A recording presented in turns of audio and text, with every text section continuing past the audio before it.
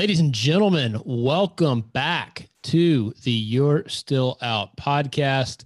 The unfamiliar voice in the opening you're hearing is yours truly, J Teal, as Keith likes to refer to me.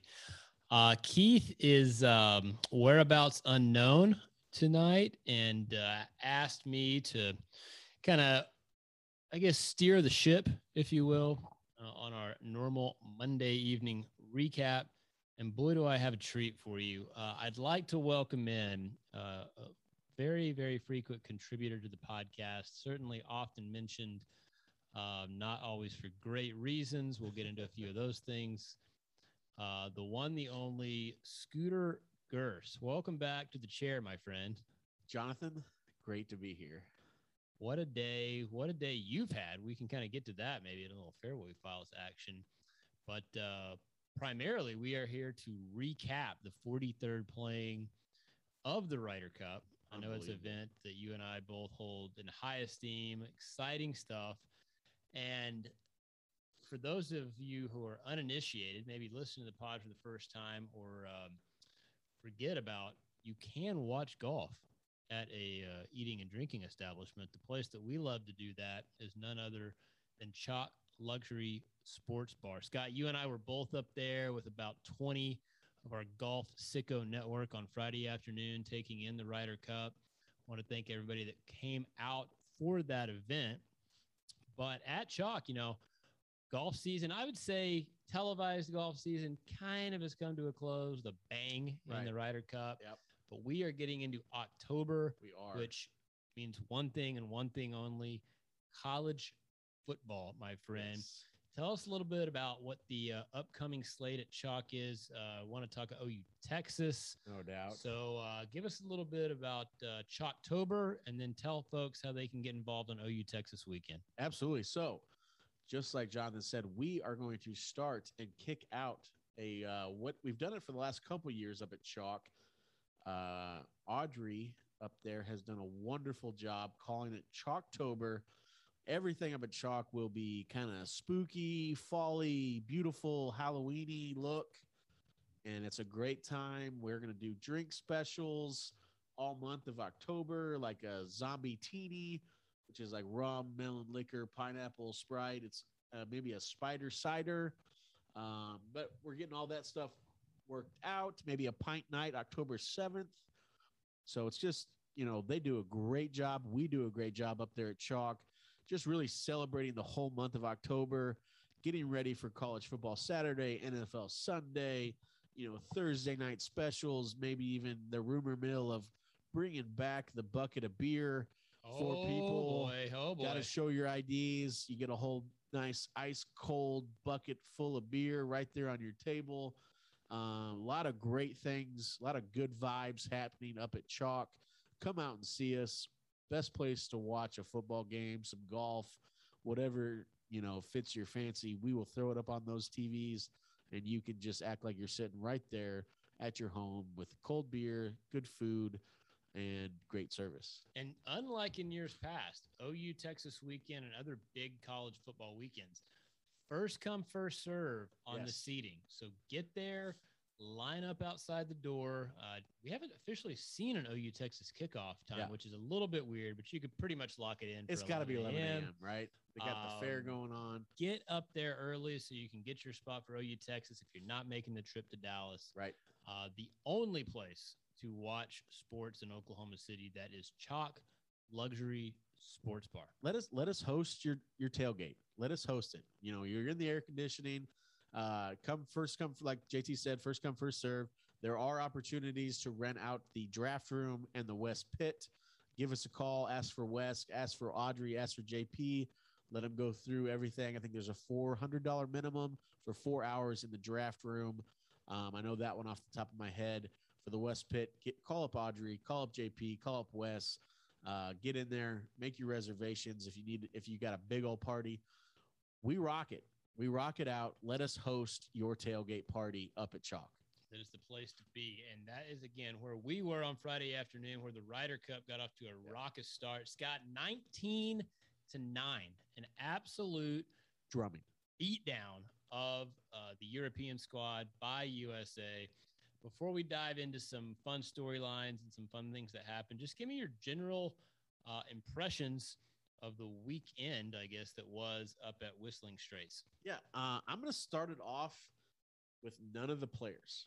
I'm going to talk about Stricker. Oh, Stricker, yeah. I am so impressed with this guy. He did a phenomenal job with the President's Cup. Now he's done a phenomenal job here. And I think there was even a question in the victory press conference is what I'm going to call it. I thought it was kind of one of the better questions of the day. You know, some of those questions were just, I think they realized that they were just there to party.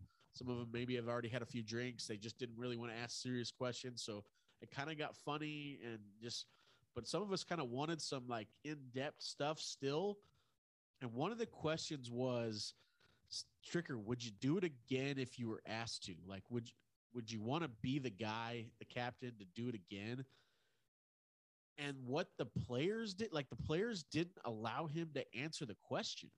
Like they were all like 100% yes, we would love, you know, I'm playing for that guy. And so like, that's like the biggest honor you can get right there. When DJ's going, I'm in, you give it to me, I'm in. And Stricker did the right thing. He's like, hey, they're not going to let me, you know, it's already kind of planned out. And, sure, he played. And he even said, I don't want to do it. He even said, I don't want to do that again. Like, I'm glad it's over. And that's who he is. Like, I think Stricker is a very humble, non-talker. Like he kind of said, I let these guys, they have the talent. The average was like 9.8 rankings in the world rankings. Like he just said, I had to get out of the way once I got them the information that they needed. Yeah. And sorry to go, but I'm just so impressed with that guy as a leader, as a captain, even hiring who he wanted as his vice captains. Right. The guy had a plan and it freaking worked. Yeah, I think he was prepared and had a plan and stuck to it. Now that I think we know it's easy to do when you jumped out to a big lead and you don't have to kind of adjust things on the fly. I think one of the best things Strick had going for him is that, and he may have even said this in his in the press conference, all 12 guys on that team, even now, have as good or a better resume than he ever had in his career, right? So there was no ego. Right. There was no walking on pins and needles like you would with a Tiger or a Phil or even like a Tom Watson and some of these guys that have captained over the years. So gotta give it up to Strix. He knew he had a squad that stacked up on paper really, really, really well. And by far the more talented group. And he let the horses run. Yes. He let the horses run. He put guys in good spots, kind of figured out who would pair well with who, and just let them go play. Yeah. So absolutely got to give it up. Got to give it up to Captain Stricker. Now with that, let's talk through some of those horses. I'm ready. In a losing effort, we got to talk about Jon Rahm, man. What a year that Rahm has put together, right? And lone bright spot, I think we can probably say, for Team Europe. But I thought that he basically put that whole team on his back, and it was clearly not good enough. But how about the difference a year makes with Rahm, right? I mean, I think there were folks who questioned, was Rahm one of the top players in the game? I heard this on another podcast that will go unnamed this morning, but I forgot this is an equipment change year for him. Back in Hawaii, he was playing brand new equipment. He was a brand new Callaway staffer. Yeah. Unreal.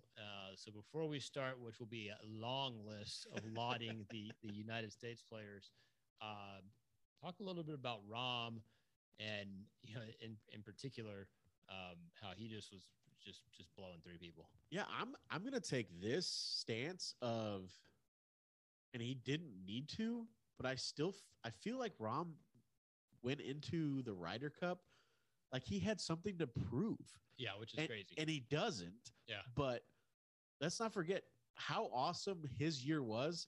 He didn't win Player of the Year by the players. Yeah, which is and the guy on the USA side in Cantlay did, and Rahm's sitting there going, I think Rahm just went the whole time like, everyone can just get the heck out of my way. I'm not losing to anybody at any time. Like, I'm going to play my game. And if something else, if we end up losing, it's because of my partner. It's not because of me. the dude was draining putts, the emotions that he was giving, and he's an emotional guy anyway. Oh yeah. But like, he wanted it, and he wanted it bad, in my opinion. I just, and even like in, watching his press conference, he kind of sat there and like made the comment of like, I really hope I get to play in a lot more of these. And all the other guys like, I think you're going to be okay, Rahm. I think you're going to be fine. And he sat there and goes, yeah, but I don't want to take anything. His response to them kind of rubbing on him was, I don't want to take anything for granted. And that's who he is. Like, and that's why he wears the emotion on his sleeve. And that's why I feel like he still thought he had something to prove, because he felt like he should have been player of the year, but didn't win it in the eyes of his peers. Right. And so, he did phenomenal. And I love that guy. I was heavy on USA. Like, to me, he's a hard guy to root against, whether it has Europe across his chest or United States across his chest, just because I think he shows that emotion, but he's also humble, and he just has so much passion for the game of golf. Yeah, I couldn't agree more. I think that the matchup that he had of getting to play with Sergio, those two guys being kind of fiery Spaniards, you knew they were going to pair them together. That wasn't even a question. And they come out and just absolutely set the world on fire. Yeah. And talking about team play on Saturday, which again, they were one of the lone bright spots for the Euros, and didn't give a lot of gimmies, right? Didn't give a lot of gimmies. They did. There was a little bit of controversy from folks. I want to say JT Bryson took umbrage, if you will, laid the putter down with some short putts that were not conceded. I have a take on that. I want to kind of hear where unbiased, where you fall on the reaction that those guys had to not being given the shorties. Oh, yeah. Well, honestly, like, I sat there and kind of was like, yeah, that's kind of crappy of the European team not to give him that putt. But when you're getting your butt kicked, you got to make the other guys putt it out. And like, I kind of started getting mad at USA, like, hey guys, like, just make them put theirs out too. Like, it's a two-way street. Like, you're not getting gimmies. Don't give them gimmies either. Like, and USA kind of was like, oh, you can pick that up, whatever. But then Europe's like, no, put it out. Like, but I was on Europe's side of understanding the strategy of like, you know what, we got to make these guys hole everything out. Maybe get in their head if they miss that 2-footer, and I can start chipping away on them, stuff like that. But at the same time, like, if it's out of reach, it's out of reach. And I don't know. I see both sides of it. I don't think you needed to show the reaction, because I'm just sitting there going, hey, just put it out. Just put it out. That was my take. Like, as much as I'm a US homer, and I was again, just like you, I was big on the USA. Believe I predicted a 17-11 romp. They did 2 better than that. Yet that kind of stuff, especially I hate to call the guy out because he is my guy, but JT starts that kind of crap. Like, JT, just put it out. We don't need to see your whininess on that. That's what I'm saying. Stuff. Like, you're dominating. It's one thing, I know you're a Bryson guy, but there's one thing for Bryson to do something like that. Yeah. Like, that totally fits his whole deal. JT just needs to roll the putt in and, maybe say something under your breath as you're going off to let the Europeans know that, fine. Don't give me anything the rest of the time. I'll knock them all in. But to kind of play the whole, give me this putt. Maybe there's some reverse gamesmanship, and I'm just not that deep into the gamesmanship. But you do that kind of stuff. But tell the other team, like, I'm noticing you're not doing this, so I'm going to make a big deal of it, so it gets it back in your head. Right. But to me, put it out. I see no issue with making me put it out, and if it bugs me enough, I'm gonna walk right by you, JT, and I'm gonna go, how about that scoreboard? Yeah. Right. Like, I'm gonna throw that in your, like, because that's, I mean, honestly, everyone kind of knows I'm the Patrick Reed Bryson fan. Like, I'm gonna rub it in your face, but I'm not going to show you the emotion that you're getting me for making me putt a 2-footer when I know I'm kicking your tail in. I'm just going to walk by you and go, we're kicking your ass. Another point on the board. Yeah, I totally agree with that. And, I think that, I'm sure Europe felt like, okay, we got to resort to some of these things to try to turn the tide just a little bit, because there were some strong teams. I wanted to go through some of the strongest teams, really on both sides. The big one for Europe, we've already mentioned, the Spanish hands themselves. But the expat team was huge. Cantlay and Xander were absolutely nails. DJ Morikawa, I think, was another one that stuck out. That's like 75% DJ, though. I mean, DJ was on the thing fire. Is, like in foursomes, though, they are able to be so dialed in when you're playing alt shot that they're the perfect pairing. Yeah. Because DJ, at a course like Whistling Straits, which you can get away with some waywardness, so you can really bomb it out there. On all those holes, they had him set up perfectly. Where, on number one, it's a short hole, so Morikawa can hit it in the fairway. DJ can hit it on, knowing on the second hole it's a par 5, so DJ's able to bomb it. Morikawa's able to do his long iron thing on the green, and just on and on and on. Alternate shot. They played both rounds of alt shot together, foursomes. They were huge as a team, and I mean, honestly, like Patrick and Xander were big. It was such a landslide that like a lot of groups played well together, but those were the two they sent out twice, maybe even 3 times, and played well. Versus, again, I will stay positive, but JT and Spieth, who are kind of like a stalwart pairing that didn't really get it done. Spieth kind of had a bulky putter at times.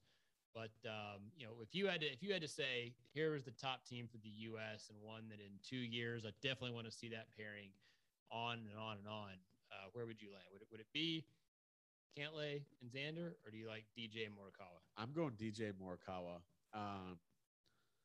And the funny thing is we really should be talking about JT and Jordan Spieth.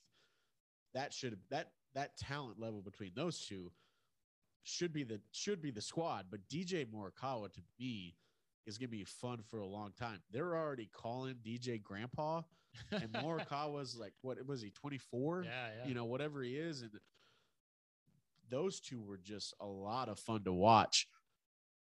And I don't want to I'll let you talk about that more, but another team that I really enjoyed watching was Scotty Scheffler and Bryson. Absolutely. I wrote it down in our notes as Bryson finally found a friend. Yeah. I mean, right? We're not even going to talk about Sunday and what he did on Sunday. Oh, we're going to get there. We're going to get there.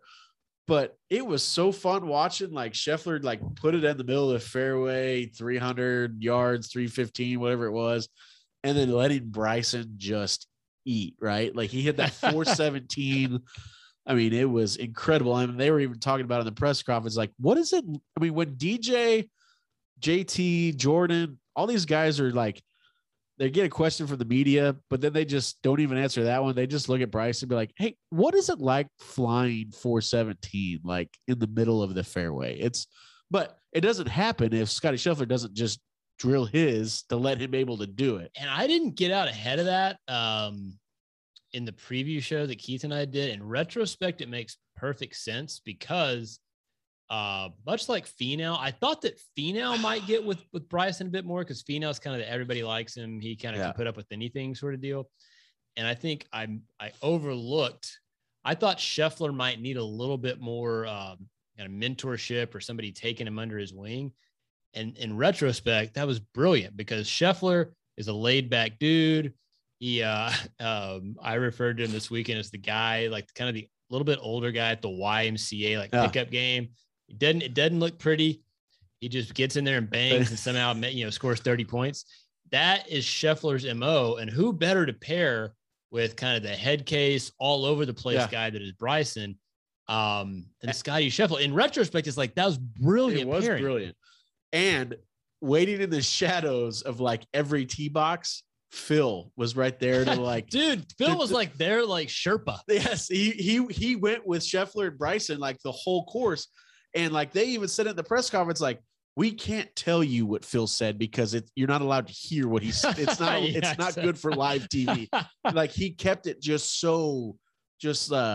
loose and kept Bryson loose and kept Scotty loose. And like, they just went, and it was awesome to just hear what they, and see what they could do. So yeah, that you're right. That was a sneaky fun and effective pairing. That chest bump or body bump or belly bump or whatever that thing was that they did on 17 green was just something that'll sear to my memory forever. And I don't want to get too far ahead of this, but like Bryson earned some fans. Like if they had a little stat cast of like, you're just seeing like the rise of like fan base for like cheering Bryson on. Like he did it, and he wanted it, and he got the crowd going. He had fun with it, and he played really well. He did. He really did. And I think that I would equate it. This is going to be kind of bad since I'm a huge OU guy, but everybody always hated Baker Mayfield. Right. And we as OU fans loved Baker Mayfield. Like when that kind of guy is on your squad, you love him. When he's on somebody else's squad, you hate him. I think Bryson is that way. Like once he is like yours, like meaning Team USA, and he's on your team, it's like all that stuff is awesome. Like I can get behind all that stuff. I think that's where Koepka was at. Like he's on my team. Yeah, I do think, and it was hilarious in the post round press. Was that at the press conference where they like hugged it out? Yeah, they're like Xander got maybe it was JT or Jordan. Somebody grabbed the mic and was like, "Hey, we ain't leaving here, and we're gonna end this thing with Bryson and Brooks hugging." And all I could front of all I could think when I saw that happen in the press conference was, it's just not natural to see those two guys together. I really thought it was something kind of like our man Peter Venkman would say. Disaster of biblical proportion. What do you mean, biblical? What he means is Old Testament, Mr. Mayor. Real wrath of God type stuff. Exactly. Fire and brimstone coming down from the skies. Rivers and seas boiling. 40 years of darkness, earthquakes, volcanoes. The dead rising from the grave. Human sacrifice, dogs and cats living together, mass hysteria. Enough, I get the point.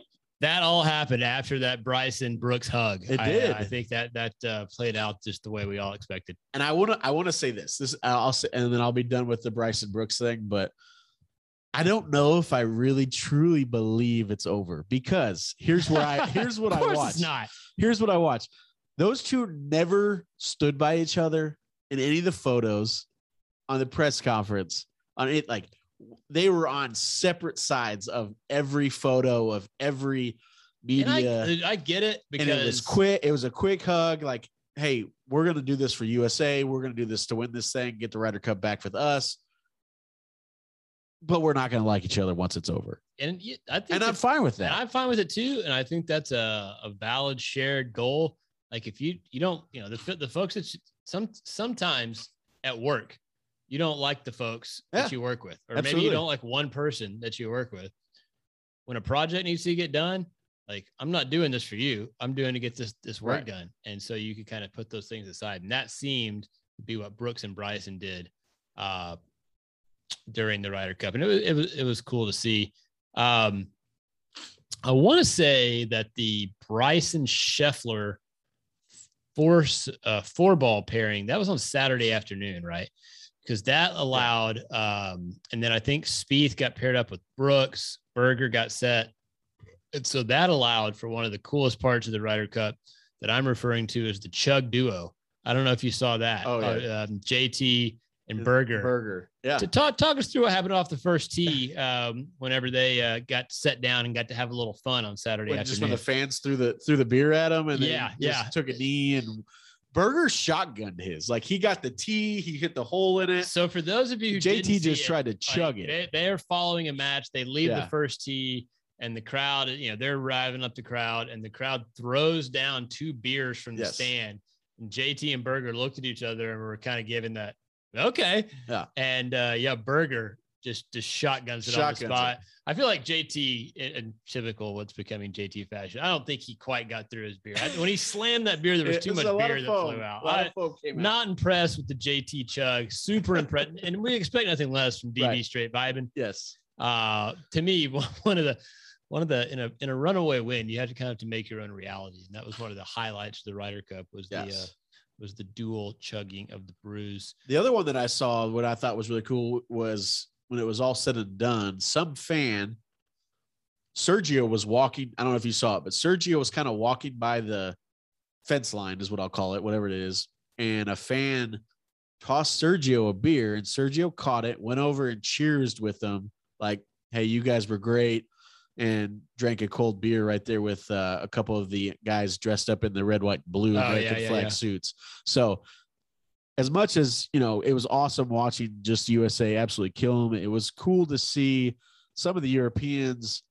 It was heavy all-American fans, right? I mean, it was not much European fans, mainly because they, you know, the whole COVID travel restrictions, all that stuff. But I was glad to hear from, you know, Europeans captain and stuff like that. And some of the guys that, hey, you know, it was really loud for the Americans and it was really silent for us, but they didn't go over the line with anything and they were good.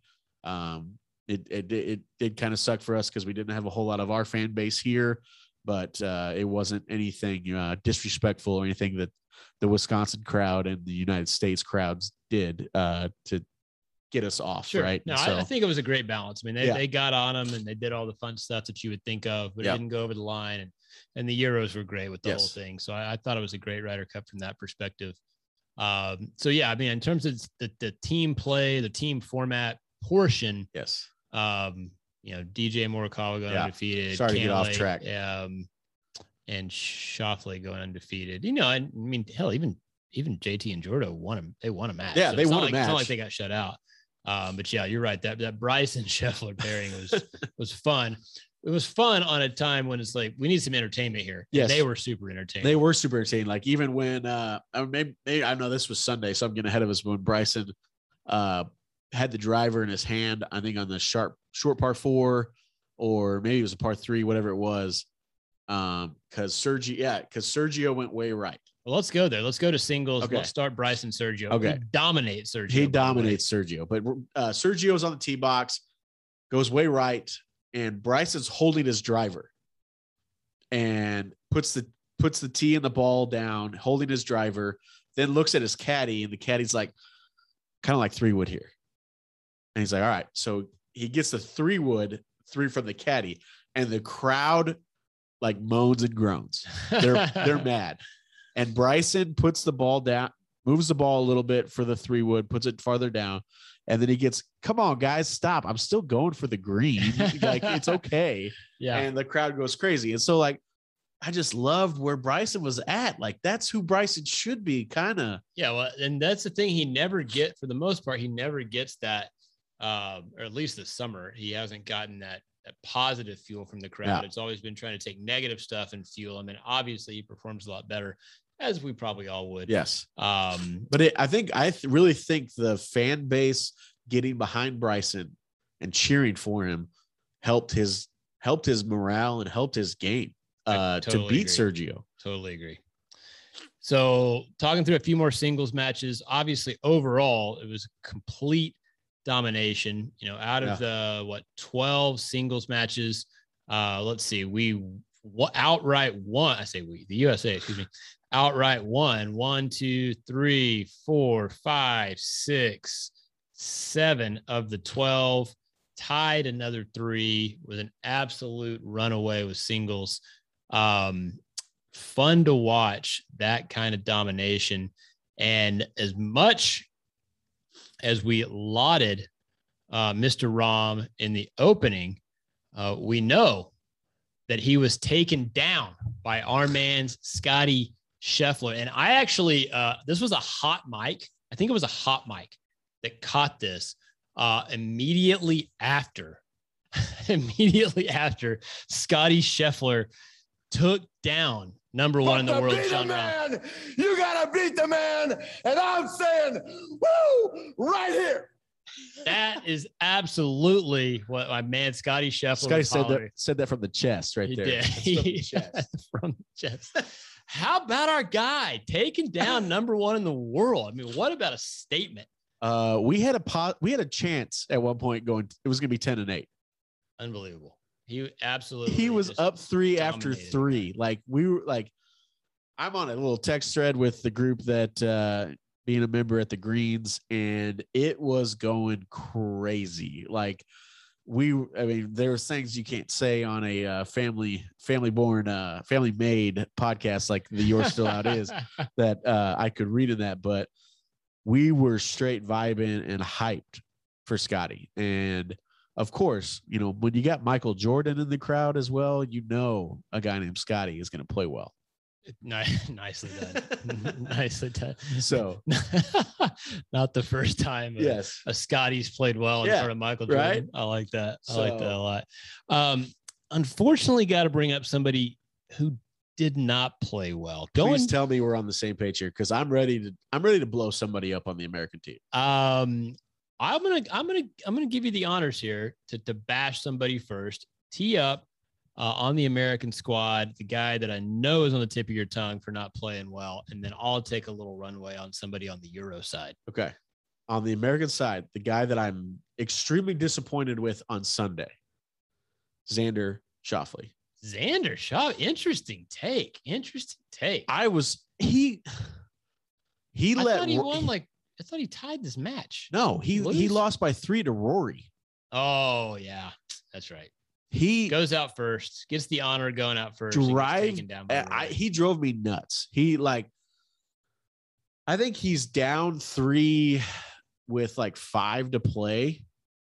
Okay. Yeah. And left every putt from that point forward about 4 feet short. And I'm like, they're not going to go in. You got to go, man. You got to try to get the ball there to go in the hole. I felt like, and I know I don't want to bring up conspiracy theories, because you also see later on that night, Rory and Xander are over there just partying it up together. And I get the whole thing's over, and I know they're good friends, but like, did you just let him have it, Xander? Like, you knew we were probably going to win. Like you can't, just because how good of a competitor you are, but it's hard to beat him up too much. I mean, he was 3-0 at that point. I was so mad at him on like, he just had bad shots down the end to try to keep this thing going. And it's not like Rory. I know Rory. I mean, he was showing some emotion. He wanted it because he had been playing very well all week. You saw how emotional he got afterwards because he loves the Ryder Cup. He loves playing for the year. Exactly what I love is I'm going to play my absolute tail off, either whether it's for me individually, but when you get to put USA across my chest, it means something a little different. And I think Rory definitely thinks that, but I just did not like how Xander competed down the stretch when you got to make putts, man. And it never rolls in when you leave it 4 feet short. That's cardinal rule. Cardinal sin is leaving birdie putt short when it doesn't matter if you miss the comebacker. And so I can't disagree with that. I just have a hard time getting on Schauffele. And I'm just talking about on Sunday. Right. I'm not what he did with everything else the whole week, outstanding. I'm just talking, you're right there out of the gate. You got the momentum. We're drilling them, and you really just let Rory just kind of pound you. So that's all I got. Interesting take. I'm going to go with something a lot more clear cut and a lot more objective, my friend. I got to ask you, do you know off the top of your head how many points Paul Casey put on the board for the Euro squad? I believe that'd be 0. That would be 0. You went 0-4. Love correct? to beat up on the absent and defenseless. Our guy, the voice himself, Mr. Needham, had Paul Casey as his top point earner of the week. And lo and behold, 0-4 from Paul Casey. Surely now, Scott, that the man crush, the relationship, it's got to be over. This has to be the final straw that breaks up Keith and Paul Casey. I mean, he's been an abusive lover for so long now. Will Keith finally give up on Paul Casey? Well, we got a little, we need to get, intervention with Keith. Because before Paul Casey, if I'm wrong, it was Jason Day. It was Jason Day. So I don't know if the man just likes to get. He likes to get hurt. Gets there. Yeah. So I'm saying, like, you just like getting hurt. I think we need to play. I think we need to play matchmaker. And when you say, Keith, here's half a dozen. We got to get just outstanding behind stock lads. It's almost like, hey, there's this guy named Matt Fitzpatrick. I'd love to introduce you to him. I mean, you guys have a lot of the same interests. He's a lot younger. A lot younger than you, but that's big time future, maybe. Not, yeah, he's got great manners. He really doesn't have an AARP card. Yeah. So Keith, if you're listening, and maybe I don't even know if you listen to your own podcast, it's over, man. We're calling it. You got to break up with Paul Casey. If you don't do it, I'm sending the text message. It was ugly. It was. It was real bad. From our man. Now I will say, Paul got matched up with some pretty tough competition. He did go up against some horses. Friday morning, he and Vic Hovland got dusted off by the aforementioned DJ and Colin Morikawa. They run him back out in 4-ball. He goes up against DJ and Scheffler. I believe they set him down on set. He goes out again on against Tyrell Hatton with Tyrell Hatton against DJ and Morikawa. Beat 2-1 again, and then singles. He played. Who did he play? It was DJ. So hard. Keith couldn't have seen that coming. But still, no points. 0-4 when you proclaim him to be your top player. How many points did DJ have? That was a hard. DJ 5. 5-0. First player to go 5-0 in American Ryder Cup. Hey, Patty, put him up against somebody else. Like, stop playing DJ. I hope that is not the case. So let's talk a little bit as we kind of close out the 2020 Ryder Cup. Just kind of long-term, we like long-term prognostications when it comes to the Ryder Cup. It's easy, I suppose, to recency bias, and what we saw was absolute domination. But what are your thoughts on 2023?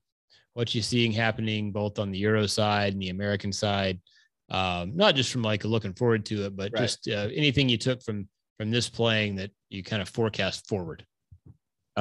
First thing I'm gonna say is I wish it was gonna happen in 2022. I absolutely love the Ryder Cup. I put Ryder Cup 1, Masters 2. Oh, very nice. In my all-time favorite events. I'm gonna go. I gotta give Jordan Spieth a little bit of love here. Feel like it's a guy that we really didn't mention a whole lot. But in the victory speech, victory press conference, whatever you want to call it, there was a question that's like, hey, you just won, enjoy it. Are you looking towards going back over the pond and trying to win over there? Sure. Which is really, really hard for you guys to do. Yeah, he talked about and I think it really was Xander first, or maybe it's Finau, and they just said, hey, we're just really going to enjoy today. We're really going to enjoy the now. And then Spieth grabbed the mic and was like, well, from somebody that was at Paris and somebody that was at, was it Medina? What was the one before Paris? Paris, Hazeltine in 2016. Hazeltine, sorry. I don't think he was on the 2014 No, he squad. wasn't. It was Hazeltine in Paris. He mentioned that, like, those weren't fun. Today is a lot of fun. Yeah, I do feel like we're gonna party. We're gonna really enjoy this, but there are some people up here that can't lie.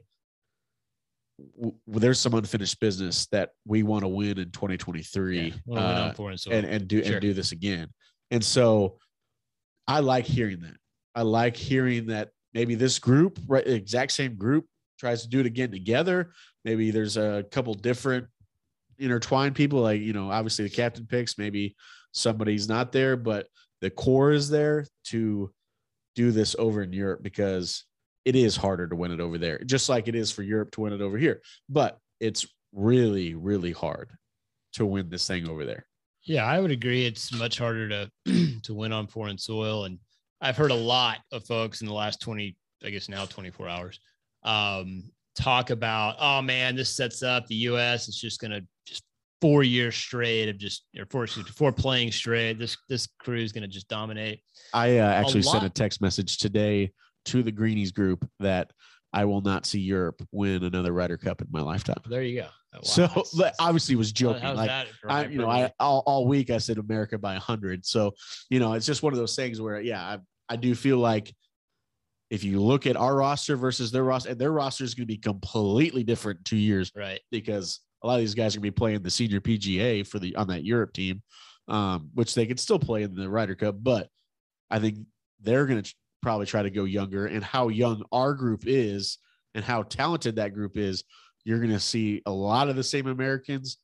And I think it's going to be a little different roster in 2023 for the European team. Yeah, there's no doubt that their roster is going to be different. I just think that it's just really easy to get sucked into the domination of things. And, in golf in particular, in life, but in golf for sure, like 2 years is a long time, right?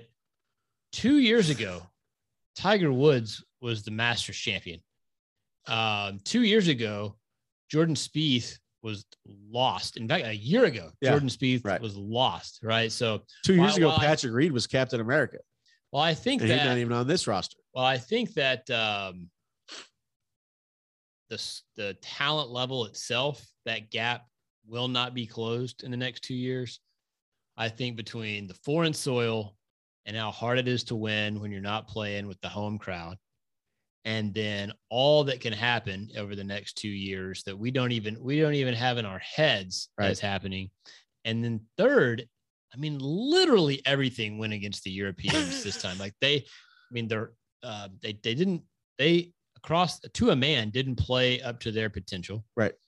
As you mentioned, no European fans, unless they were like hired. Right. It seemed like it was set up very well for the U.S. from a course perspective. Not only was everything stacked against them, nothing also went their way. Yep. And again, I loved it because I wanted that American route. But I do think that 2 years from now, it'll be very interesting to see everything that transpires when we roll to the home country, my friend, the home country of Italy. Yes, should be fun. I fully agree. And you have to throw in the fact that all these Europeans, whether they were on this team or not, they're going to have 19-9, somewhere in their house. Bulletin board, baby. It's on their bulletin board for the next 2 years of, we're never going to allow that to ever happen again. I want to be a part of that team that never allows that to ever happen again. Yeah, I think you're right. And hard to do just a great, very clean segue, because we miss our host Keith Needham, just absolutely does a phenomenal job of the segue. I will say, if there is one event that could match the Ryder Cup in prestige, in energy, passion, definitely in talent gap, but not to be made up for, or not to be shortchanged in fashion. Yes. What would you say that event would be, my friend? I would say that is called the Congregation, or what some people have known it as Slump Busters. Yes, my friend. But now the new name of the Congregation. And I will say this, one other similarity between the Ryder Cup and the Congregation is the preparation that Steve Stricker put into the Ryder Cup. Jonathan Teal put the exact same amount of preparation into, if not more, because I don't know. Well, just like Steve Stricker, all the guys in the event have a better golf resume than I do as well. So we have a lot of striking similarities. Didn't have the supporting vice captains that Stricker did. He did this literally solely by himself. I brought in instead of Michael Jordan. I don't know. I brought in Michael. So yes, the Kong is what I would call it. Is this coming weekend? The congregation is Take it away. here. Well, this week, the congregation week is here. It is here. For those who have no idea what we're talking about, which could be everyone, quite frankly, it could be a lot of you listening to this. We are in the 16th year. Wow. This will be the 16th playing. That's a driver's license for the Kong. Yes, the Kong can They can drive. drive. For an event formerly known as the Slumpbuster Cup, now known as the Congregation. Started way back in 2006, bringing some buddies up to Wichita, Kansas, of all places, to play a little golf. 16 years later, we've been going at it every fall, and it's here again, my friend. So where was it year number one in Wichita, Kansas? Year number one, we actually played. Is it McDonald? We played the final round at McDonald's. So we did how far you have come, played my three friend. courses in 2 days. So we actually played a course that no longer exists, the Brayburn WSU golf course. It is Saturday now morning. Apartment complexes and a YMCA. And then we went to Sim Park. We stopped at Chipotle and had lunch. Simple. Went to Sim Park for the afternoon 18, and then finished out at McDonald on Sunday morning. And we have come a long way, because the course we're playing at this year is absolutely aces. Scott, how excited are you personally? And then tell the folks who haven't had the experience of getting to Boiling Springs Golf Club what they're in for. Well, I got it, big fan favorite here, because I went to college in Northwest Oklahoma.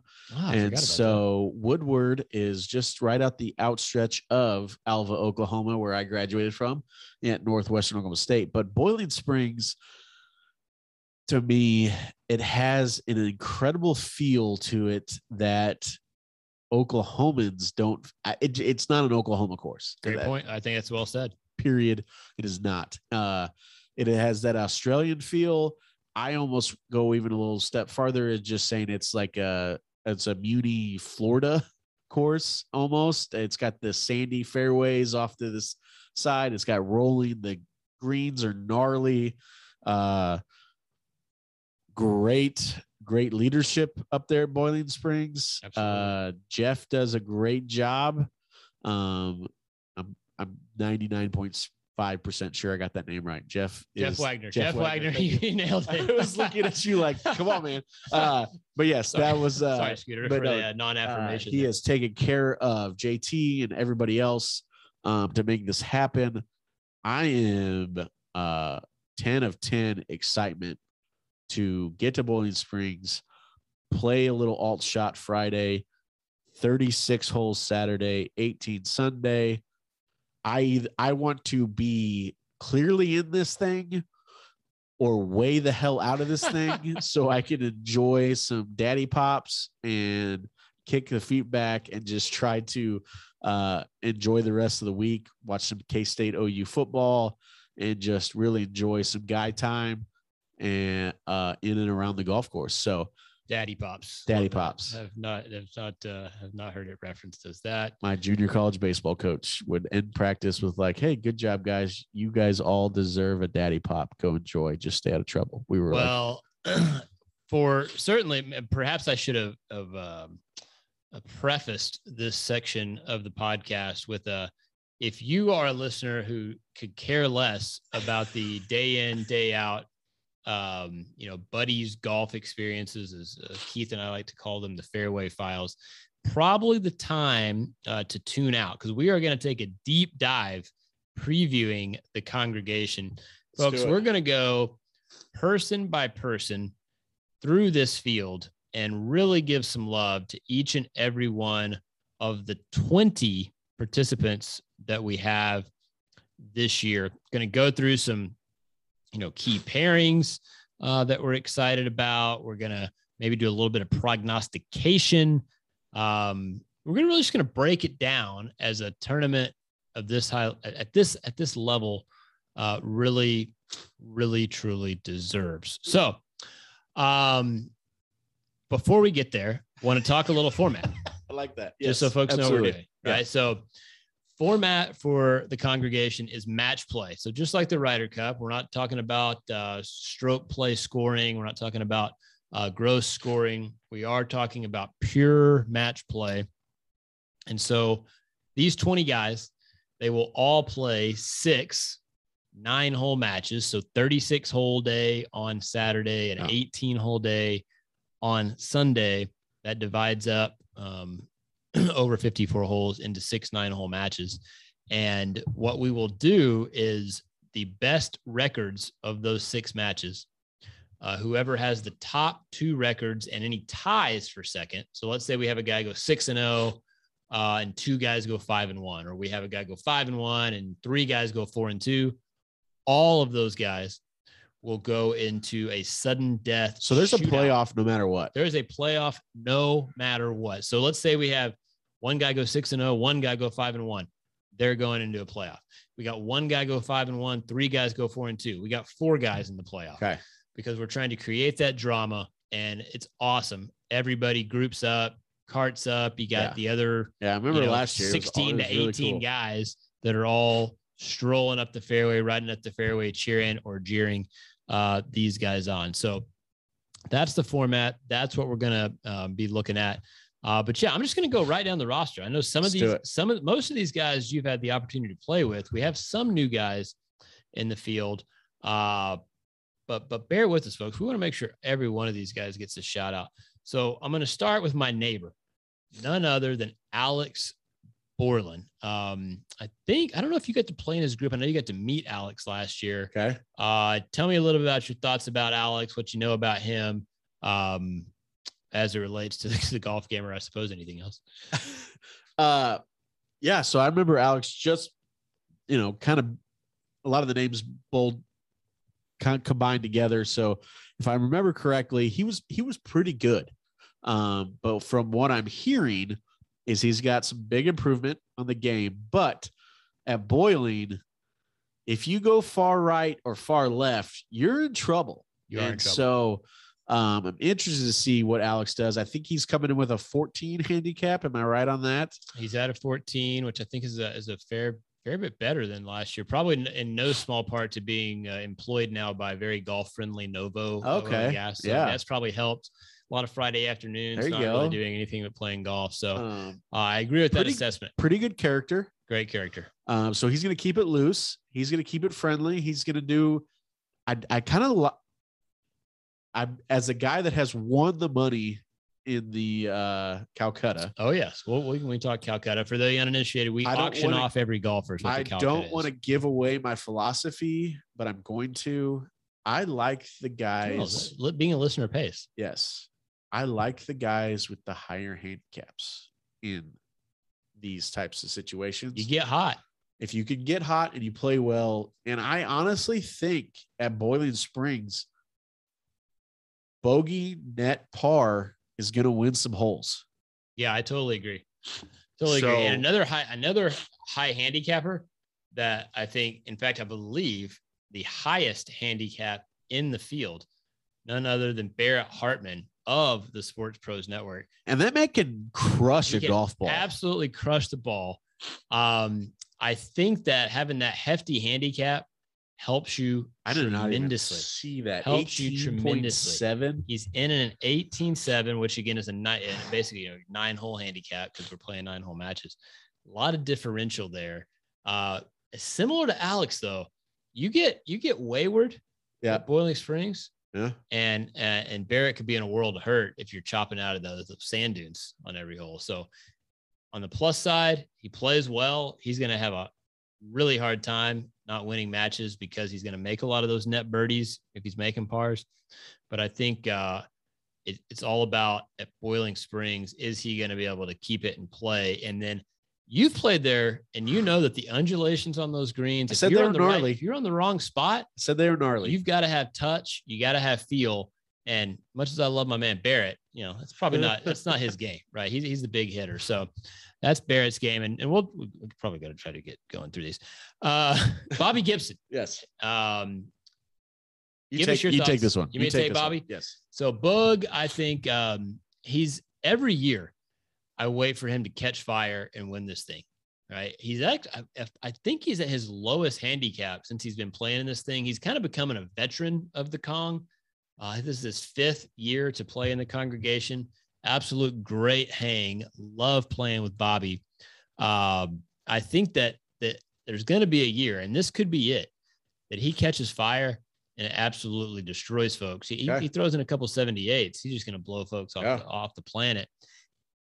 I know that he took a scouting trip up to Boiling Springs. Uh-oh. And he let's just say he shot below his differential. So he's gonna be coming in with good vibes. He knows the place. So something to keep an eye on when it comes to Boog Gibson. A first-time participant that neither of us have ever played with. He actually came out to the event that we did at Stewart this June, the Mashie meetup. And that's none other than Brett Dixon from, he is actually a member at Tulsa Country Club. First-time participant, first time at Bowling Springs. First-time participants. Will he be there Friday for the alt shot? I think he will be there Friday for the alt shot. Okay. We will be doing an optional Friday evening alternate shot, 2-man. Certainly folks who have never been to Bowling Springs will be helped out by that tremendously. Let me tell you what else is going to help out our man, BB Dixon. A 0.5 handicap. Yeah, a 0.5 handicap can cure a lot of ills, whether you're a first-time participant, you're a first-timer at Bowling Springs. So I would look for BB to play. That goes for a little. Do we need a little bit of this? Cinderella story out of nowhere. A former greenskeeper now about to become the Masters champion.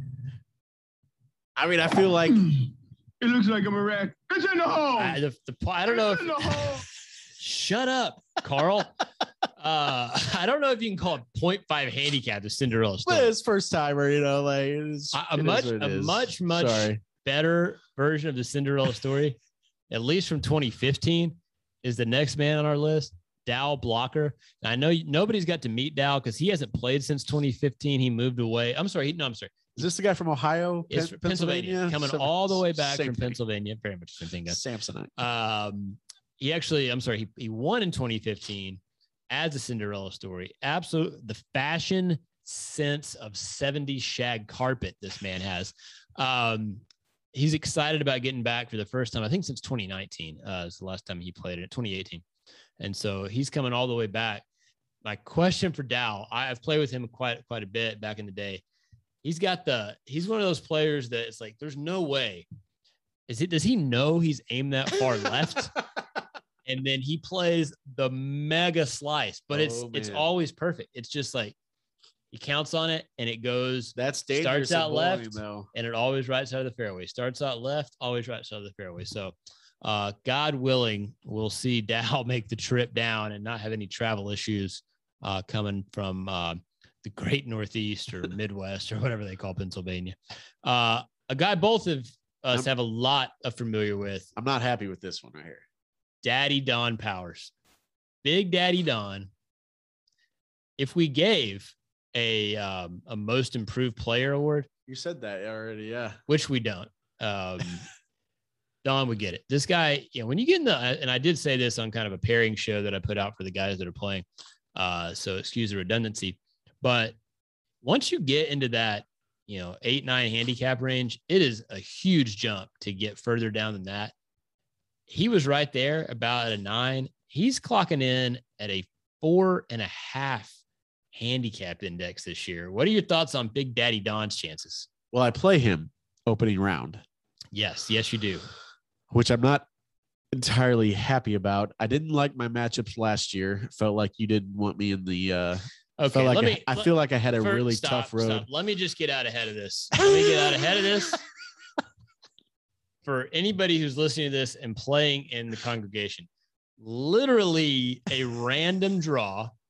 And because people question my integrity, I don't know. I didn't question anything. I videoed a internet-based Wheel of Fortune thing to make the pairings. Yeah. And so it's not about me. I'm not liking. No, I get it. Put you up against people. I get it. The gods. It was just same gods that gave you Bryson as your player in the Ryder Cup was true. the same gods that matched you up against your pairings. It was a friendly rubbing. But proceed. and, My name's been sullied a lot on this podcast, and I'm not going to stand for it.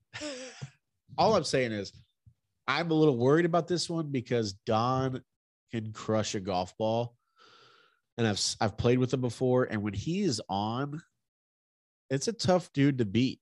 And so I love the guy. A lot of fun to play with. I'm excited about that. It's going to be a tough matchup.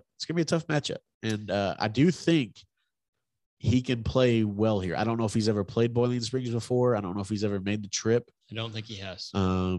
He is staying at the Super 8. That was his lodging choice. So you have that going for you. That can't be quality lodging in Woodward, Oklahoma.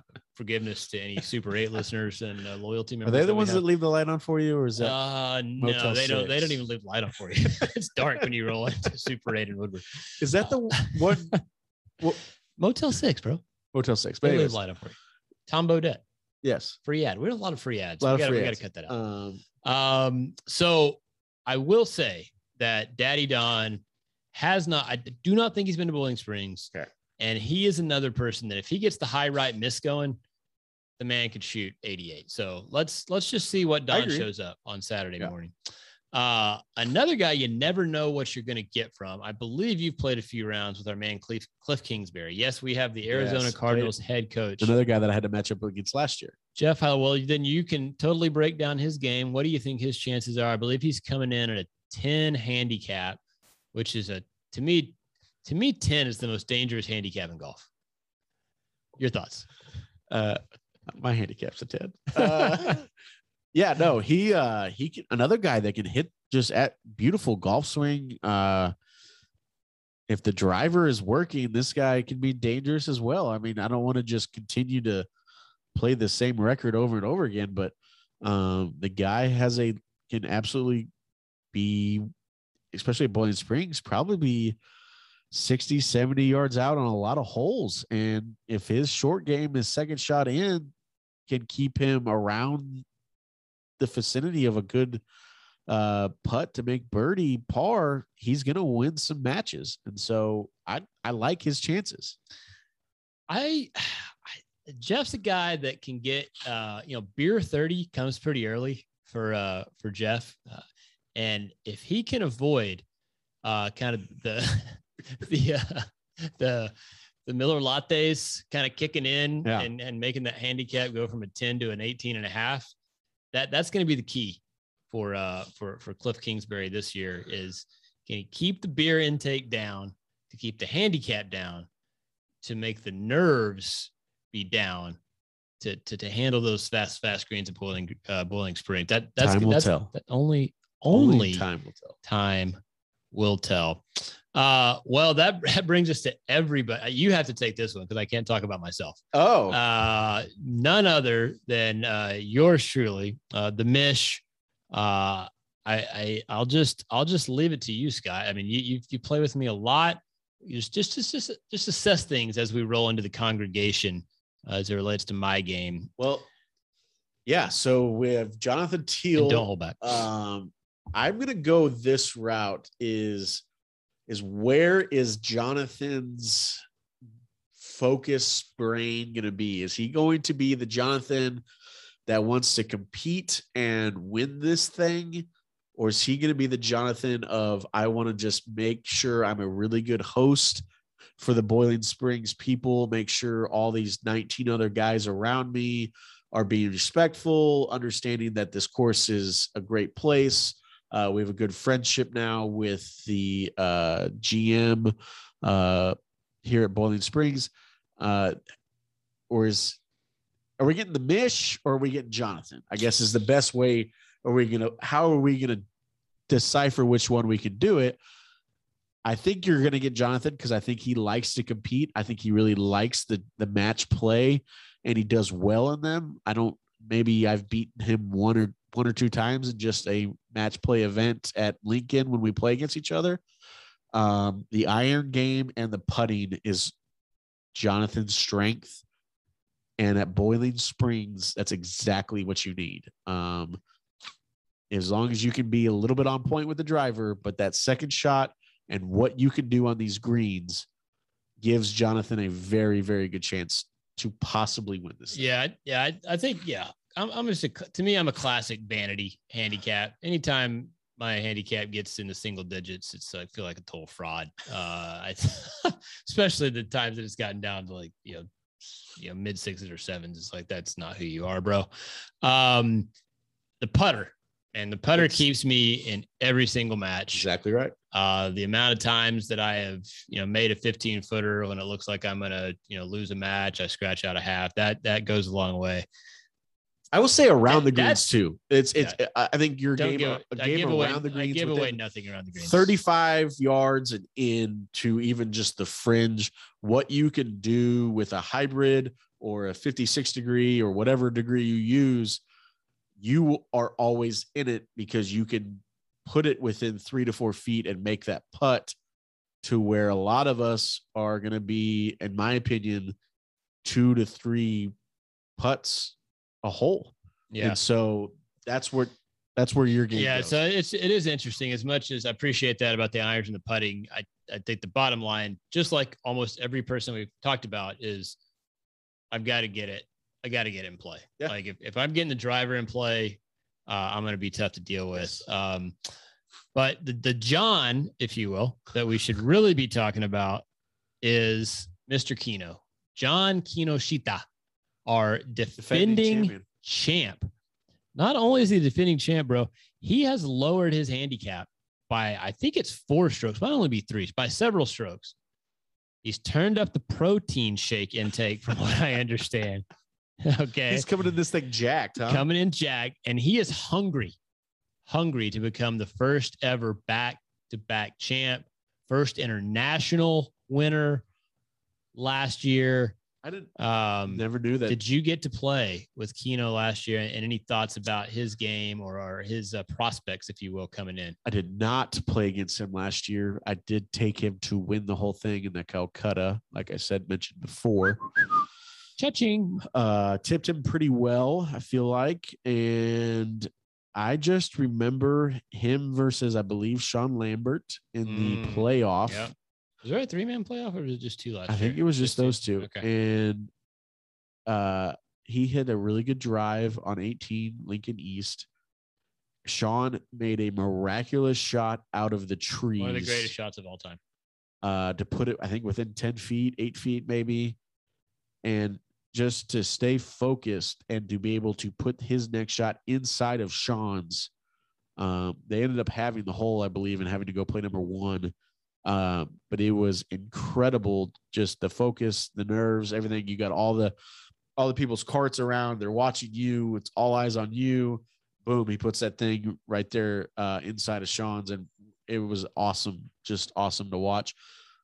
Again, if he plays good, he's got a chance with that handicap. That 12.4, baby. That, again, very dangerous. You get hot. That is a lot of net birdies. One man who will not have the benefit of many, if any, net birdies is a first-time Slump Buster participant, the lighting specialist himself, Mr. Justin Vink. I don't think you've had a chance to play with Vink, so I can kind of talk about his game. And I playing against him. Huge scouting trip. Talk about scouting trip. I think that Booger Gibson and Spencer went up for maybe an afternoon. I want to say that Vink spent a whole weekend up there, 36 whole day, 18 whole day. He is fully prepped. I think I get 4.5 strokes. Has a lot of us pointing at Vink to slip on the favorite to slip on the green jacket. He needs to kind of avoid the snappies, right? A lot of us have that high right miss, right? It's kind of going right. It's going high. I can't control that. Vink's got to avoid those low snappies because those don't play any better than the high rights out at Boiling Springs. So Vink, definitely somebody to keep an eye on. He is going to be one of 2 Justins in the field. The other one we have intimate knowledge of. That would be none other than J-Hop, Justin Hoppick, best handicap in the field at, get this, bro. Some folks would be like, how does that work? A plus 0.9 handicap. Plus 0.9. Everyone's favorite lefty, I think we can both say.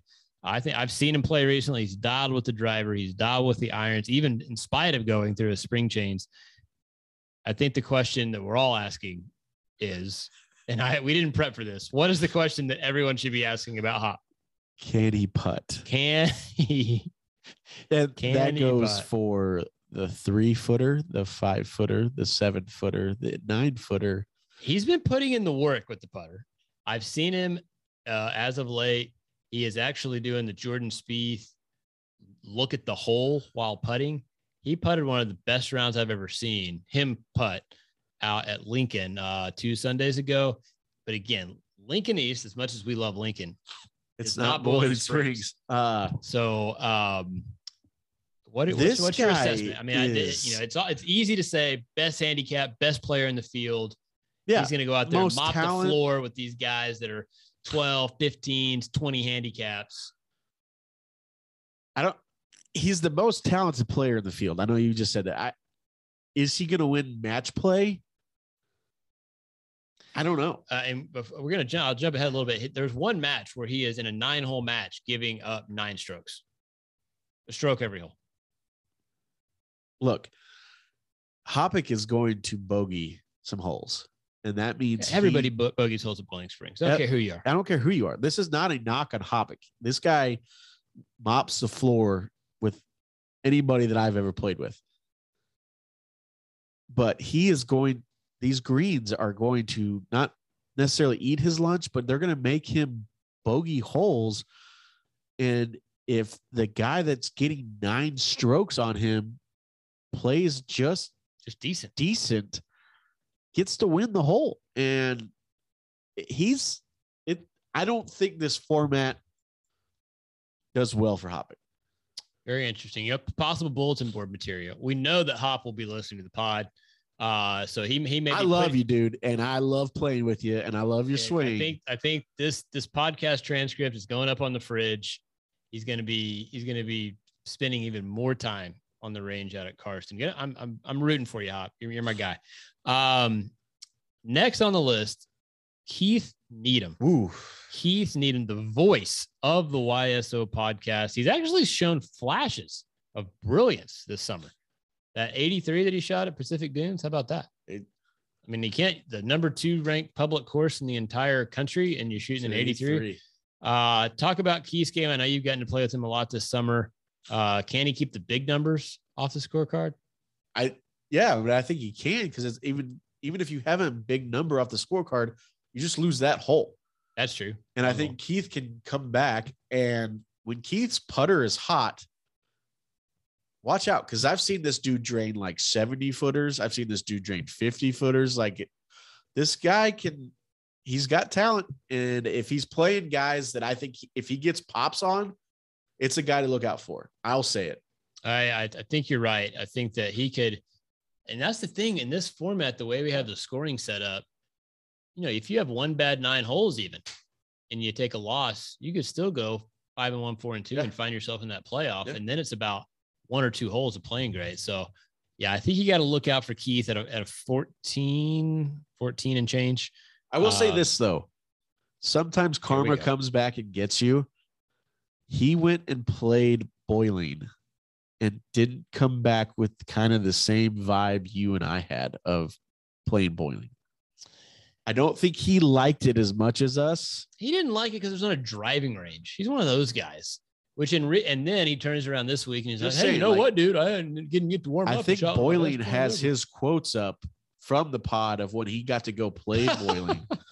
And I don't necessarily, he gave it the greatest review. Thanks a lot, Keith. You got a bunch of that can sucker come back. Pins. A lot of sucker pins now because of your bad mouthing of Bowling Springs. How dare you? Nothing but love for you, brother. Nothing but love. Speaking of nothing but love for a guy, nobody ever has a bad thing to say about our next participant, Luke Dog Hobbs. Yes. Everybody loves Luke. Love Luke. I know you got to play with him last year. Love Luke. Don't necessarily know if I love his game here for Boiling. Okay, talk us through it. Scrambler.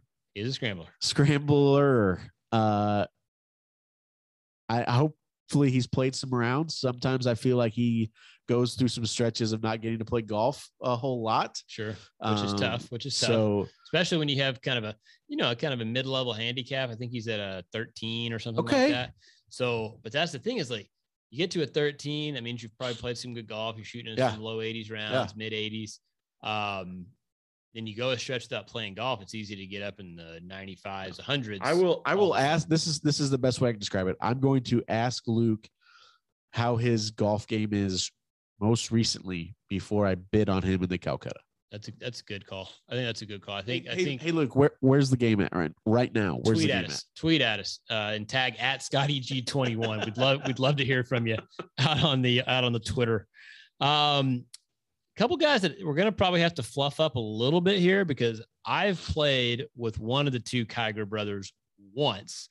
Have never played with Sir Nick Kiger. You can take them both because I don't know who either one of them are. I will say, kudos to our man Cliff Kingsbury because he has widened the congregation network quite vastly in and of himself. If I were to, I didn't do this before the pod, but if I were to look down just this year's list of 20 guys really fast, I'm seeing 1, 2, 3, 4, 5, 6, 7 guys just that tie back to our man Jeff Heiliger alone. The Kiger brothers add 2 more to the list. First time participants in the congregation, kind of right there together. One's a 9, one's a 10.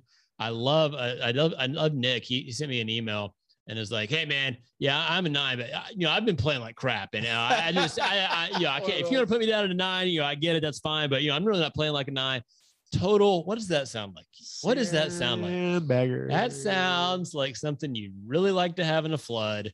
You'd really like to have when the waters are getting higher and higher. Yes, that's whiffs of a sandbagger. But maybe here's what you need to do. Maybe go away from the handicaps altogether. And you get a pop for every guy that you bring into the congregation. Oh my gosh. Well, yeah. I mean, Jeff would be playing. Jeff would have 30 handicap. He'd be a lock. But excited for the Kigers to play in the event. Again, I've known Ryan a little bit now, even though I'm playing golf with him once, and I think Jeff's been after him for a while. So we're getting a 2-for-1 special with both the Kiger brothers coming into the Kong. Scooter, I gotta say, talking about your game, you're the next man on the list. I was loving your chances when I made my notes coming into this. You gotta fear. I said earlier, fear the 10 handicap. Pretty hefty from a guy who, even before today's proceedings, multiple rounds in the 70s this summer. I want to say an even par 36 hole 9, brand new irons. Grip change has you flushing the golf ball. And that was before I learned that you go out today and play 36 and drop off a little 76 this afternoon at Lincoln East. If I never, being the woe is me nonprofit guy, I never really get to participate in the Calcutta because it's like, $20 doesn't get me very far, if you know what I mean. I may be doing some venture capitalism to raise a little money to put a bid on you, my friend. If I limited you to, I'm putting you on the spot. Yeah. If I limited you to 3 words to describe your game right now, what would they be? Keith may have to do some editing. Can I do 4 words? 4 words. You're going to do a sentence here? Okay. No, 4 words. It's literally going to be do or die putter.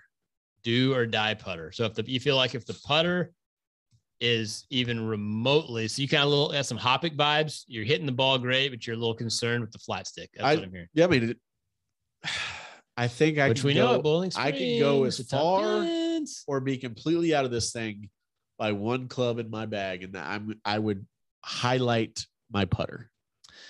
Well, it's kind of interesting. The reason that there's a lot of guys in this, that range from an 8 or so to a 12, maybe a 13, that range. And it's because we feel like we get it figured out, have good rounds.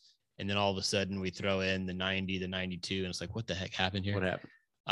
To me, if you are able to, almost like the inverse of what you said about me earlier, if you got the putter working and you cannot give away any holes around the green with short game shots, I just think that that 10 handicap is going to play really well. When you're, you said, oh, I'm only getting, 4.5 shots against whoever Vink. Well, it's like, dude, if you go out and shoot a 39, he's not going to shoot 35. Right. So I think that your handicap is going to play well.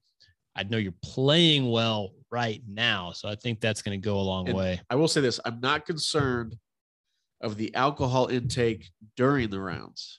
You can hear that pounding on the table. Sorry. By the way. Saturday night, after all the rounds are over, what happens between then and 8 a.m. on Sunday with? So you might be in the Heiliger. But I also kind of know if I'm in this or not. I'll know it'll make a little just sway the proceedings. Yeah. Very good. Got 4 more golfers we want to talk through, and God bless you listeners for sticking with us. I'm sure a lot of you are just skipping forward to hear your name, which is also very, very fine with us. Spencer Hunt, my man Spinny. I love Spencer Hunt. I don't get to hang out with him enough. I would go on record as saying this has to be his lowest handicap of his career, certainly in this event. Don't know what his game was like before he joined the congregation, but 13.3, he's playing well. I know he's going to be riding and sleeping in class in his RV. He loves to gamble. That kind of gets in people's heads a little bit. If you're like, a little bit not feeling that vibe. Have you got to play with Spencer? First question. No. This is a guy that you and I both will be playing. We both will be playing day one. On day one. And so we're going to get an up close and personal look at Spencer's game. I really like where he's at, but I'm a little bit concerned that he's coming in at that best handicap ever. And can he maintain that level of play? But we know that he always seems to come out in the money. So just buyer beware. If you roll up against Spencer and he wants to gamble, you're probably getting the short end of the stick. Okay. It's happened to me. First 3 minutes, I knew the guy.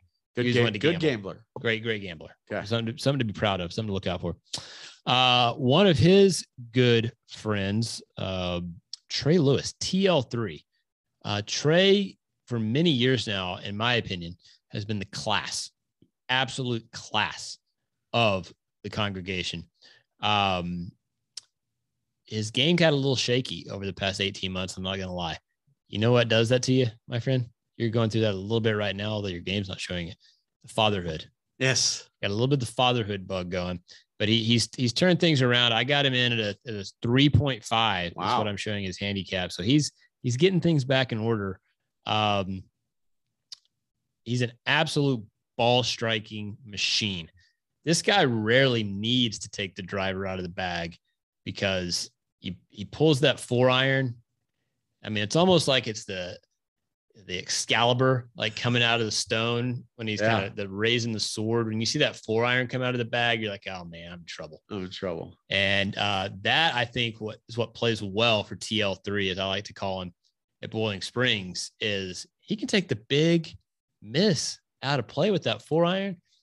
It looks like it's going to stay dry at Boiling Springs all week, which means we got firm and fast conditions. I'd have a hard time betting against this man. Okay. I like that. Hard time betting against TL3.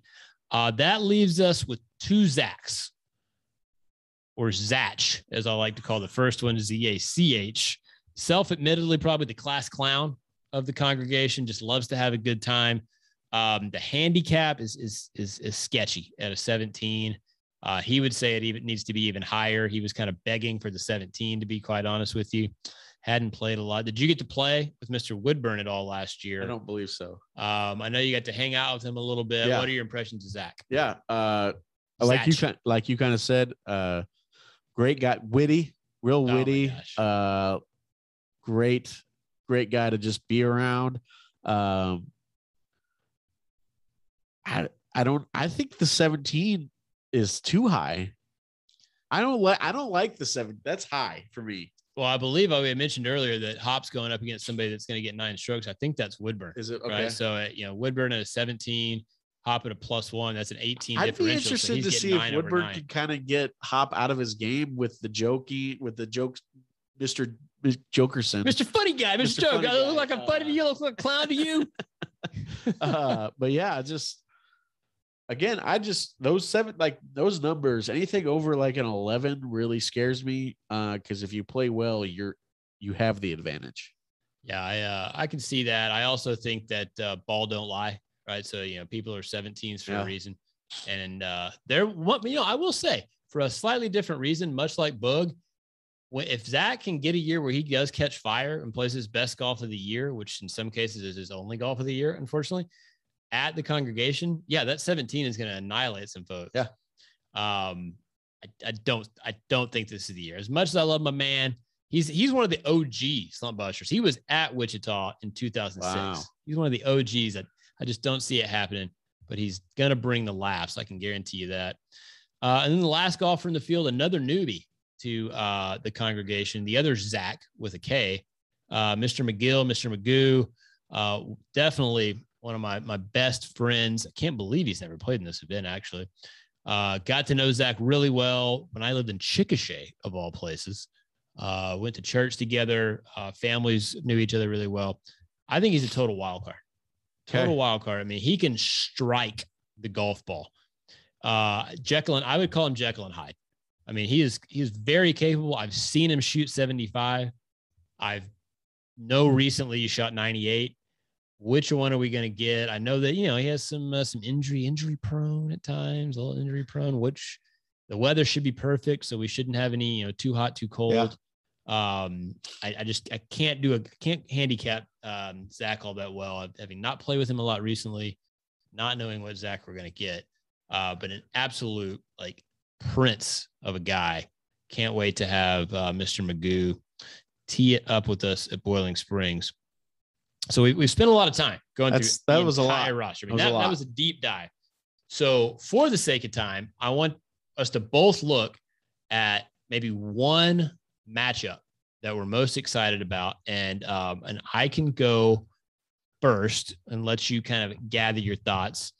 I think that I'm always a big fan of seeing talent go up against talent. And I can tell you it's going to be a new feeling for my man Trey Lewis to be getting pops in a match. Trey Lewis getting pops in a match going up against Vink. So 2:00 in the afternoon will be the third match of the day, or his third match of the day. Justin Vink against Trey Lewis. They'll be playing, that'll be the front nine against each other.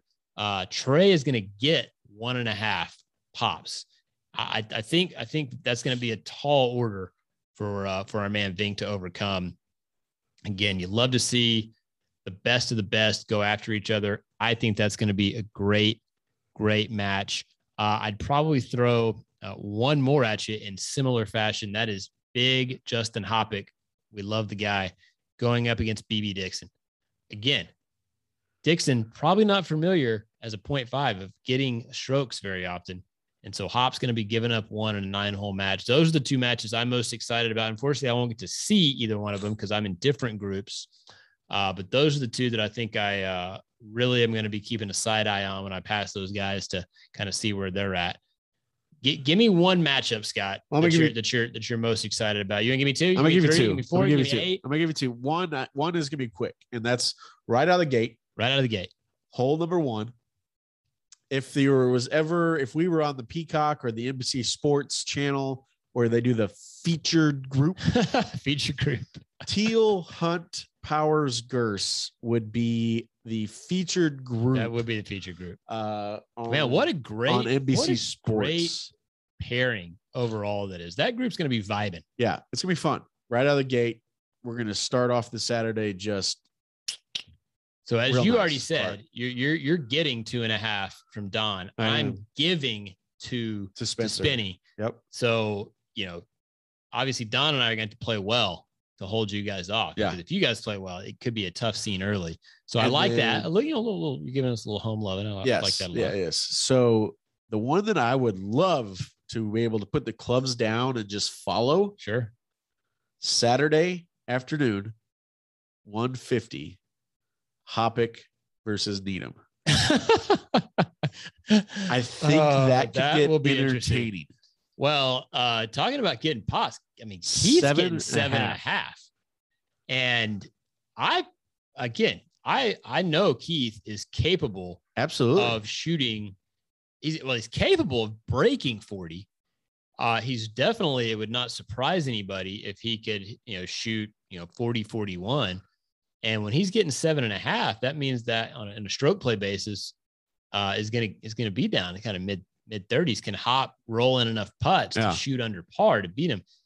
And like you said earlier, the big number that normally plagues Keith's scorecard, the triple bogey on the par 4, the 6 on the par 3. It's one hole. Just get to the tee box, next tee box. I agree. And I kind of overlooked that one, to be honest with you, in my, and then there's an asterisk here for like just outside 2 champions going head to head Saturday afternoon at the 210. Jonathan Teal himself. Oh, yeah. Against Keno. I'm taking on the defending champ. I'm honestly, I shouldn't say this, and I'm a little nervous about that one. I'm a little nervous. Are you nervous that he could break you in half, or are you nervous just playing him? Yes. He's kind of a samurai warrior kind of thing, and he hits the ball a long way. I hit the ball a not long way. I'm gonna have to really be rolling the rock that afternoon. Probably gonna be distracted by OU K-State going on. I don't. If anybody's betting out there, I don't feel good about that matchup. I think Keno and by the way, he's getting 1.5 strokes on me. He's going to have to be blowing all over the place for me to stand a chance that match. I wouldn't, again, and this is not, what's it called? Like reverse psychology or false modesty. That's the one match of all my matches that if I got beat 5-4 would not surprise me a bit. So, but that's why they play the matches. That's why you got to play. That's why they play the matches. Well, that was a lot of fun. Hopefully everybody who's playing in the Kong is getting hyped about it. Going to be a great time to mention that we have a brand spanking new Instagram page. Oh, you got to talk about it. We have been for many, many, many months now, over a year now, using my personal Instagram for the YSO purpose. We are now out there at YSO Golf, which matches the Twitter handle. We're going to be posting all of our golf pictures, stories, all the stuff out on at YSO Golf on Instagram. So if you're currently following Jonathan WTO, get over to at YSO Golf and follow it, because we're going to be posting a ton of stuff this weekend for the Kong. Can't wait to get up. As you said, Jeff and the gang at Boiling Springs are treating us great, doing a lot of fun stuff. We are a mere, recording this on a Monday night, 5 days away from the congregation.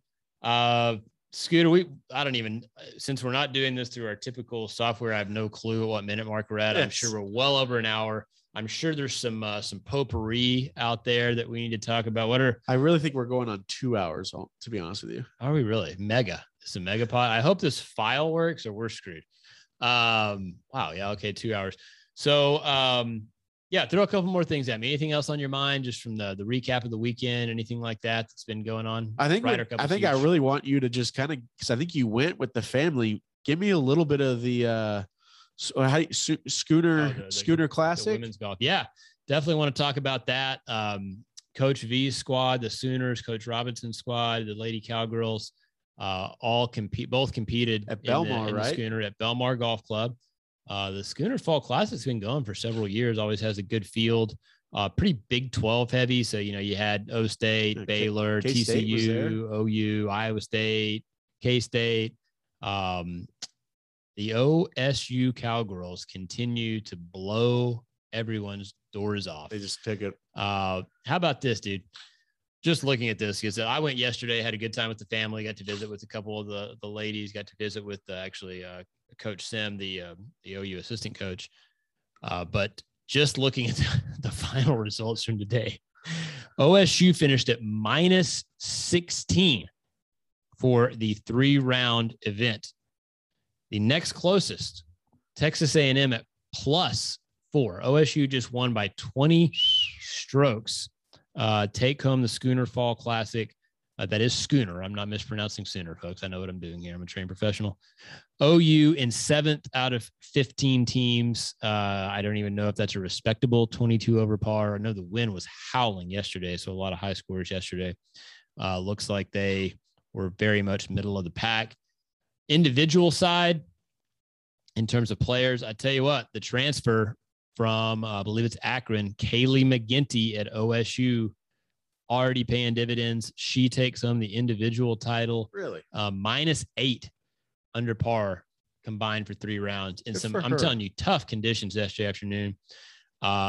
Almost not outdone. Rina Tadamatsu finishes second, OSU as well. So they have the top 2. She goes -4.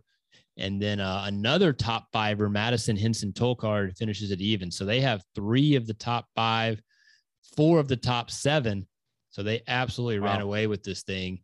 Kudos and congrats to Coach Robertson and the Cowgirls for yet another win. They have to be one of the favorites to hoist the national championship. A lot of golf to be played between now and May. They're fun to watch. They are certainly fun to watch. Izzy is a fiery player. A lot of fun. Obviously, the transfer, Kaylee McGinty, played on the Curtis Cup squad, kind of the amateur version of the Solheim Cup. She's big time. And so, yeah, thanks for bringing that up. We had a good time with the family, but even more important, getting to watch those ladies play golf is pretty incredible. Yes. That's really all I got. Well, folks, this has been a big one. You know, I don't ever like it to end, because I just love being on, but.